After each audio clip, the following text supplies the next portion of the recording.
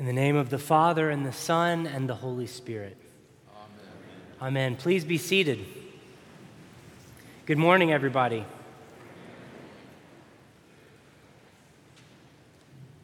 As many of you know, the Bales family we have had a very interesting 2018.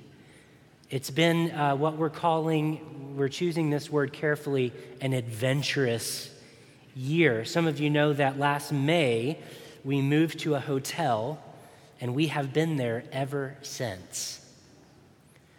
It's a little suite. So we have two rooms with our toddler Daphne. Of course, now we have Lucy as well. We moved to a hotel. Our house was undergoing a necessary repair, which, as probably has happened in your life, turns into an overhaul renovation. For coding reasons and all kinds of other things. Just to make things really fun, though, Mindy and I decided to have a baby in October while in the hotel and the renovation, blah, blah, blah. So it's been adventurous. Actually, it's been disruptive is the word I would probably use, and disturbing. It's been chaotic. It's been full of change. By the way, just a personal word of thanks to so many of you who, when Lucy was born, instead of bringing us meals, you just gave us gift cards so that we could get a warm meal outside of the Homewood Suites. And so that's what we're doing with those gift cards. Thank you. And your gifts for Lucy have been so sweet. We have felt so loved by you. Just a personal word. Some of you have asked, how are you guys doing? How is Mindy holding up? Do you think you'll still be married in January? As Mindy and I have enjoyed these happy hours at Homewood Suites, which they do for free, by the way, advertisement for Homewood Suites, we've been chatting about this year, and we've talked about how, what is it that's keeping us afloat and sane, I think, in the midst of this chaos? How do we keep going together as a family? Here's what we've determined thus far. It's the promise and the hope and the expectation that in the new year we will come back not only to a new house, but with a new baby, and therefore, in a sense, a whole new life. So yes, it's been utterly grueling to be in the hotel for 8 months. But we sort of see it now as a disruption that is leading to and preparing for a brand new, better life together in a very true way. All this disruption of 2018 for the Bales family has merely been preparation for a blessing. Disruption, preparation, blessing. Listen, if you ever hear the word repentance in the Bible, don't be afraid, because this is what repentance is. It's disruption, then preparation that leads to a blessing. When we hear repentance, we tend to hear, it sounds to us about as appealing as taxes, right? Or dentist. But we don't have to be afraid of repentance, because in fact in the Bible, repentance isn't something to fear, it's something to welcome, because with repentance comes new life. Here, repentance, in a sentence from the Bible, repentance is rearranging our current lives to make room for God's new life. It's rearranging our current lives to make room for God's new life. It's rearranging our thoughts, our words, and our deeds, as we're going to pray in a few minutes, to make room for God's life. So today in our gospel reading, the second Sunday of Advent, John the Baptist is preaching about repentance as preparation for the blessing of Christmas. Here we go, 3 Christmas blessings that flow from an advent of repentance. 3 Christmas blessings that flow from an advent of repentance.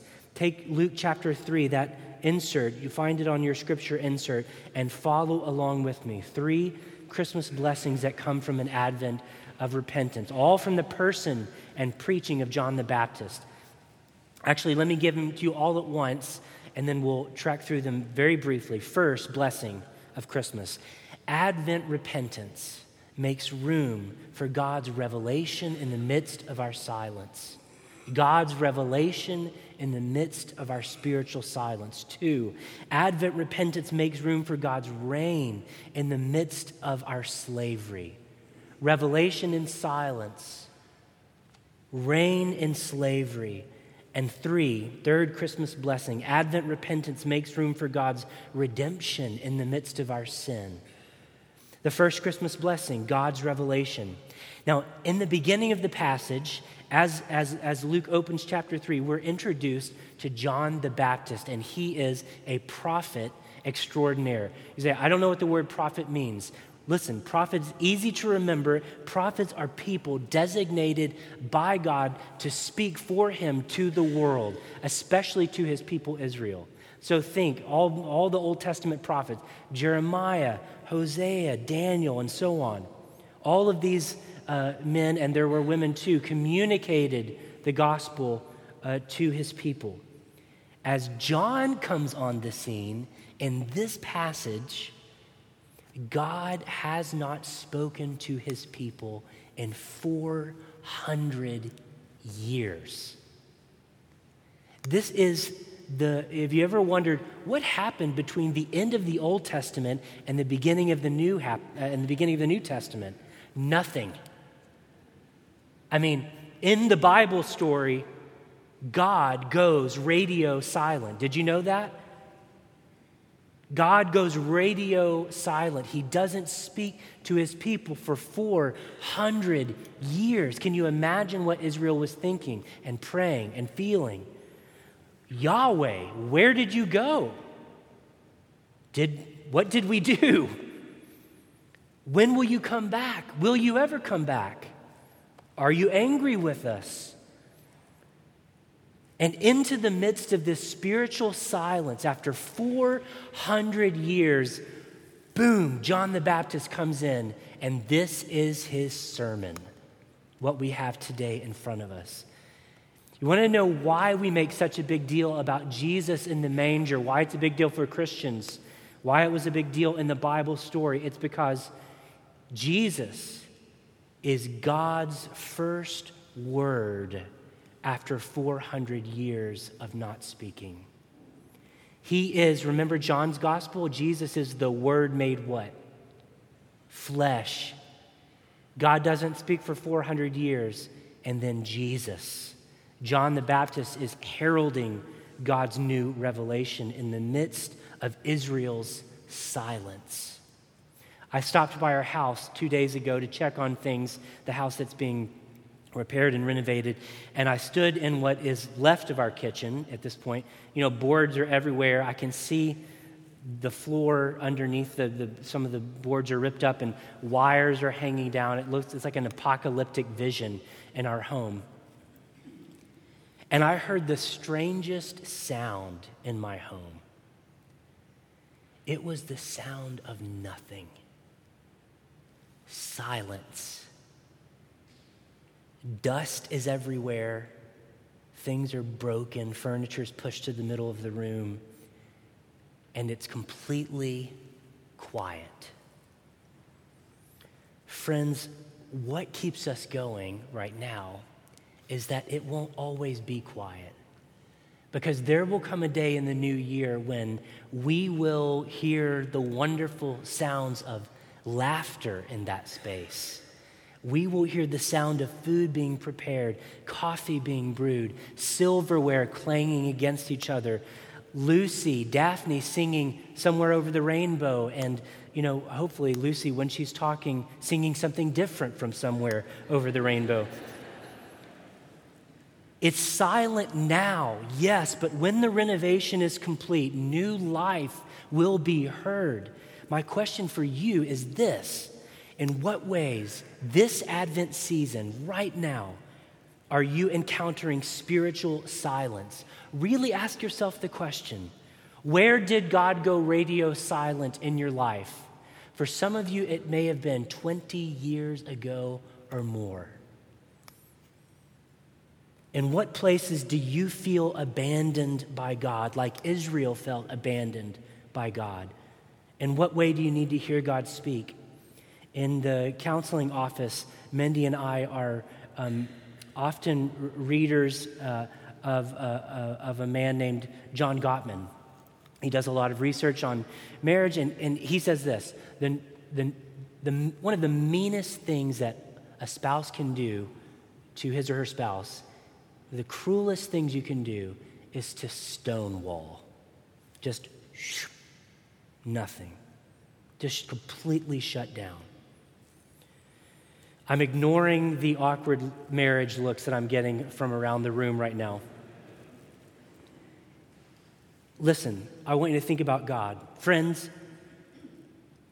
the good news of Christianity is that the God of heaven and earth, the God who made you, who intimately knows you, the God who you failed 1,000 times, did not stonewall humanity and does not stonewall humanity. He spoke in Jesus that first Christmas, and he speaks every Christmas anew into the midst of our spiritual silence. So make room, prepare. This is what Advent repentance does. It makes room for God's revelation in the midst of your silence. Here's the second Christmas blessing: God's reign breaking in on what enslaves you. In our passage, John is announcing the arrival of a king, King Jesus. He quotes Isaiah from the First Testament, such a poetic piece. Every valley shall be filled, every mountain shall be made low, the crooked shall be made straight, the rough ways made smooth. John is referring to a technical practice in ancient times whereby a king, when he was making a trip somewhere, especially to a realm of his kingdom, he would send out a herald ahead of him, and that herald would prepare the way of the king. That is to say, literally, he would or she would fill the valleys to make it a straight path, remove the boulders out of the way, maybe even clear forests so that the king had a straight path to his realm. John is saying, Israel, I'm clearing a path for your Messiah king, for the king who's going to come, and unlike the kings who rule you now, will offer you more. And in fact, will set you free, not just from their oppression and the cultural enemies that you have, but this king will set you free from something deeper, from your sin. That's what enslaves you. So second Advent repentance question for you: what enslaves you? What enslaves you? Israel's oppressors may have been cultural and political, but I would suggest to you that our oppressors, maybe we have some cultural and political enemies, but most likely, at least from the counseling office, I know this, our oppressors are more like our attachments. Our oppressors are kind of inside of us. It's what we desire. It's what we love. Things that aren't worthy of our desire and worthy of our love, because they turn into cruel masters. So Josh will go first. I am enslaved by my pride. I am enslaved by selfishness. I do want what I want, but then I want it so much and with such passion that I hurt Mindy, or I hurt my family, or I hurt my coworkers at church. I'm enslaved by my impatience. I want things now. I'm enslaved by my envy. They have it better than I do. I'm enslaved by my fear. What enslaves you? How about you? These are my cruel masters, and they reign in my life most of the week. Christmas, for me, is a chance to remember that Jesus comes to bring his reign and break the power of my oppressors, just like he did for Israel. When we first realized in the spring that we were going to have to leave our house, we were very upset, of course, because of all the disturbance or whatnot. But in fact, we were so undone about it that we were tempted to try and tough it out. And that is to say, to ignore the mold that we suspected was growing underneath our kitchen cabinets. Like, you know what? It's not that bad. It's okay. It's not worth uprooting Daphne and her room and how, etc. But as the days passed, the problem festered, and the stench of that mold reigned in the Bales home. It smelled awful.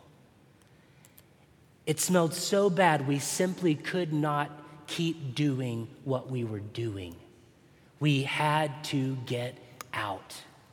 And so, when it came time to get to the hotel, we sped to the hotel to get out from underneath that awful smell, to let the construction workers do their thing so that one day, hopefully, our house will smell sweet again. Here is what I can hear John the Baptist saying to us today. Your king is coming at Christmas, and he wants to bless you with a kind of freedom under a kind of rule that you have never known. He wants to set you free from the cruel masters who oppress you during the week: self, greed, fear, and patience. But you got to make way, make room. We sing it at Christmas time. Let every heart prepare him what? Room. Make room for King Jesus to reign over the sin that enslaves you. I promise you, he is a better master. Here's the third and final Christmas blessing from Luke chapter 3. It's redemption. It's not just that Jesus brings us revelation, speech, revealing a part of God in the midst of spiritual silence. It's not just that he brings his reign over these cruel masters. He goes to the heart and soul of the issue. He cleanses us from sin. The third Christmas blessing is redemption over sin. Luke tells us that John the Baptist says it this way. He proclaimed a baptism of repentance for the forgiveness of sins. Later, he quotes Isaiah, all flesh will see the salvation of God. Israel may have thought that their only need was for a political leader to come in and fix their cultural problems and their political problems. But John the Baptist says, no, you've got much deeper problems. You don't just need a king to repair you. You need a Savior to renovate you. You don't just need a repair. You need a renovation of the heart. Friends, don't forget the Bible talks about repentance, and I'll close with this, as a gift. Now, I grant you that is one strange gift. It doesn't feel like a gift right now at the Bales home. But repentance is a gift sort of like the surgeon's knife is a gift, isn't it? It's a necessary gift if you want to be made well. It's a disruptive gift that, should you receive it, will lead to your deliverance. So this Advent season, God is asking you and me, would you let yourself be wounded by me, the surgeon of souls, so that I can heal you at Christmas? Would you, over the next few weeks of Advent, let me meddle with your life, maybe break you, maybe rearrange you, so that I, the surgeon, can mend you in the end? Would you let God, would you let me and my truth cut you so that I can get inside and clean out that sickness from the deepest part of your soul? On this second Sunday of Advent, God invites us, Cathedral Church of St. Luke, get up on the gurney and let God the surgeon work on you. Christmas Day will feel like $1 million. God's revelation coming in on our silence his reign sweeping out the cruel masters that enslave us, and his redemption cleaning out our sin. Let us pray.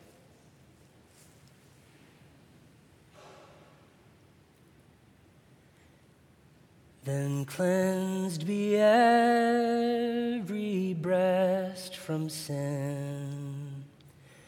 Make straight the way for God within.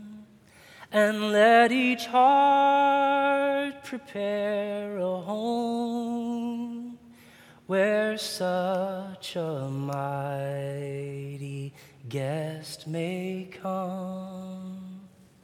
Amen.